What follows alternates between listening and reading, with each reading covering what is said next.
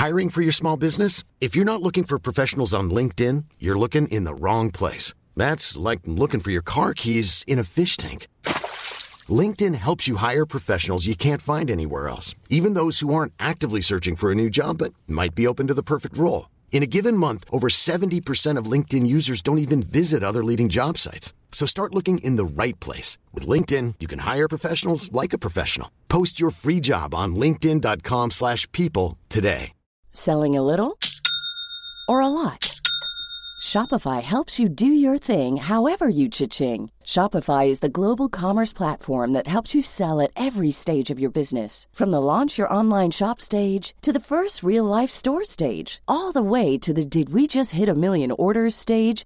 Shopify is there to help you grow. Shopify helps you turn browsers into buyers with the internet's best converting checkout. 36% better on average compared to other leading commerce platforms. Because businesses that grow, grow with Shopify. Get a $1 per month trial period at shopify.com/work. Shopify.com/work. Burrow's furniture is built for the way you live. From ensuring easy assembly and disassembly to honoring highly requested new colors for their award-winning seating, they always have their customers in mind. Their modular seating is made out of durable materials to last and grow with you. And with Burrow, you always get fast, free shipping. Get up to 60% off during Burrow's Memorial Day sale at burrow.com/ACAST. That's burrow.com/ACAST. burrow.com/ACAST.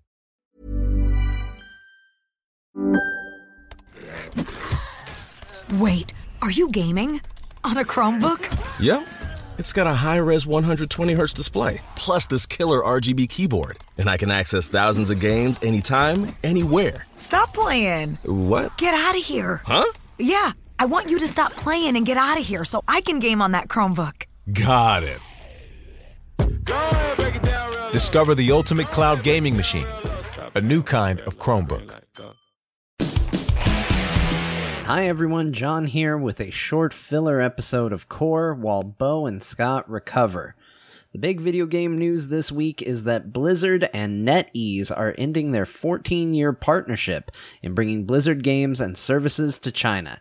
This is the result of deal negotiations and companies failing to come to a mutual agreement.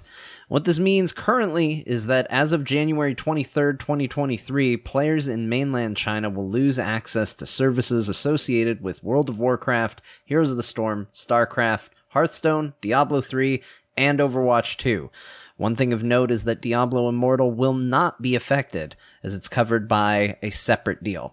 Obviously, the first thing we need to talk about is the people. Regardless of how you might feel about the companies or the people in them, the country or the politics behind it, I think we can all at least agree that for a person just wanting to play the games they love, to lose that is really unfortunate.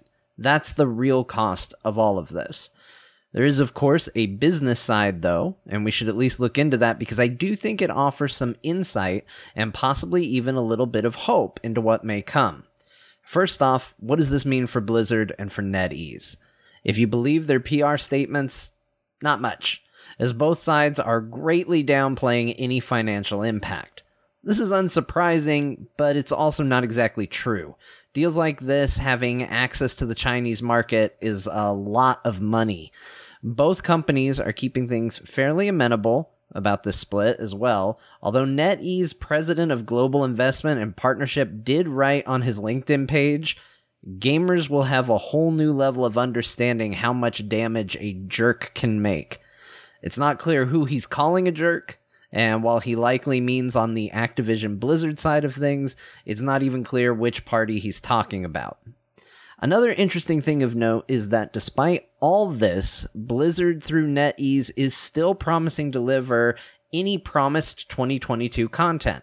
That means Overwatch 2's second season and World of Warcraft Dragonflight.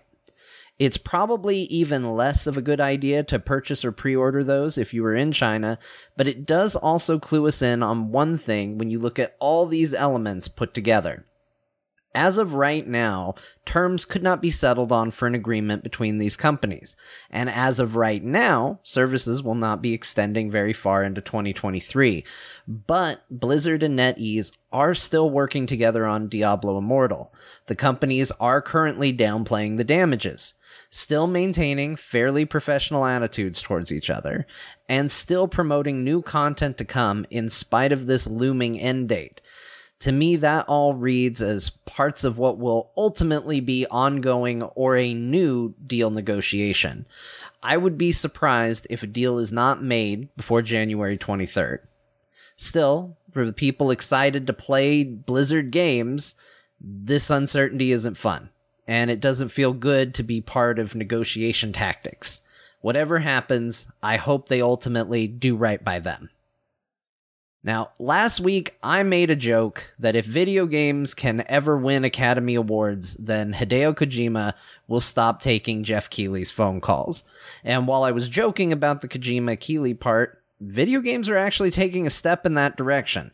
Not for Academy Awards, but for Grammys. Next year's Grammy Awards will include a category for Best Score Soundtrack for video games and other interactive media. The nominees for this award are the composers for Aliens Fireteam Elite, Assassin's Creed Valhalla Dawn of Ragnarok, Call of Duty Vanguard, Marvel's Guardians of the Galaxy, and Old World. While I do have some questions about the criteria needed to be nominated, as these are not exactly new and probably not top of my list depending on how far back we might be able to go, it is still a really nice thing to see this finally getting recognized. There are many video game soundtracks that I would put over most film scores, and it makes me happy to see that recognition happening. Also, this is the first time video games have had a dedicated award, but not the first time that a video game has been nominated or even won.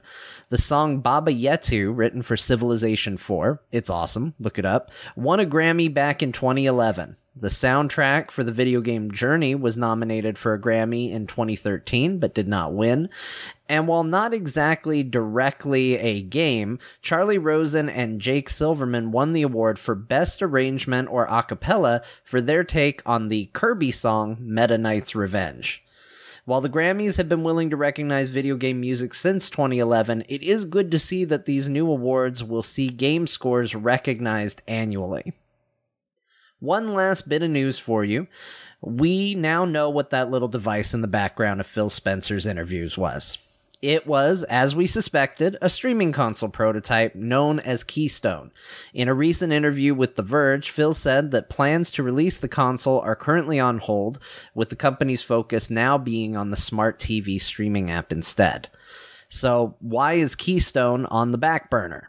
Well, as Phil Spencer put it directly, it just costs too much.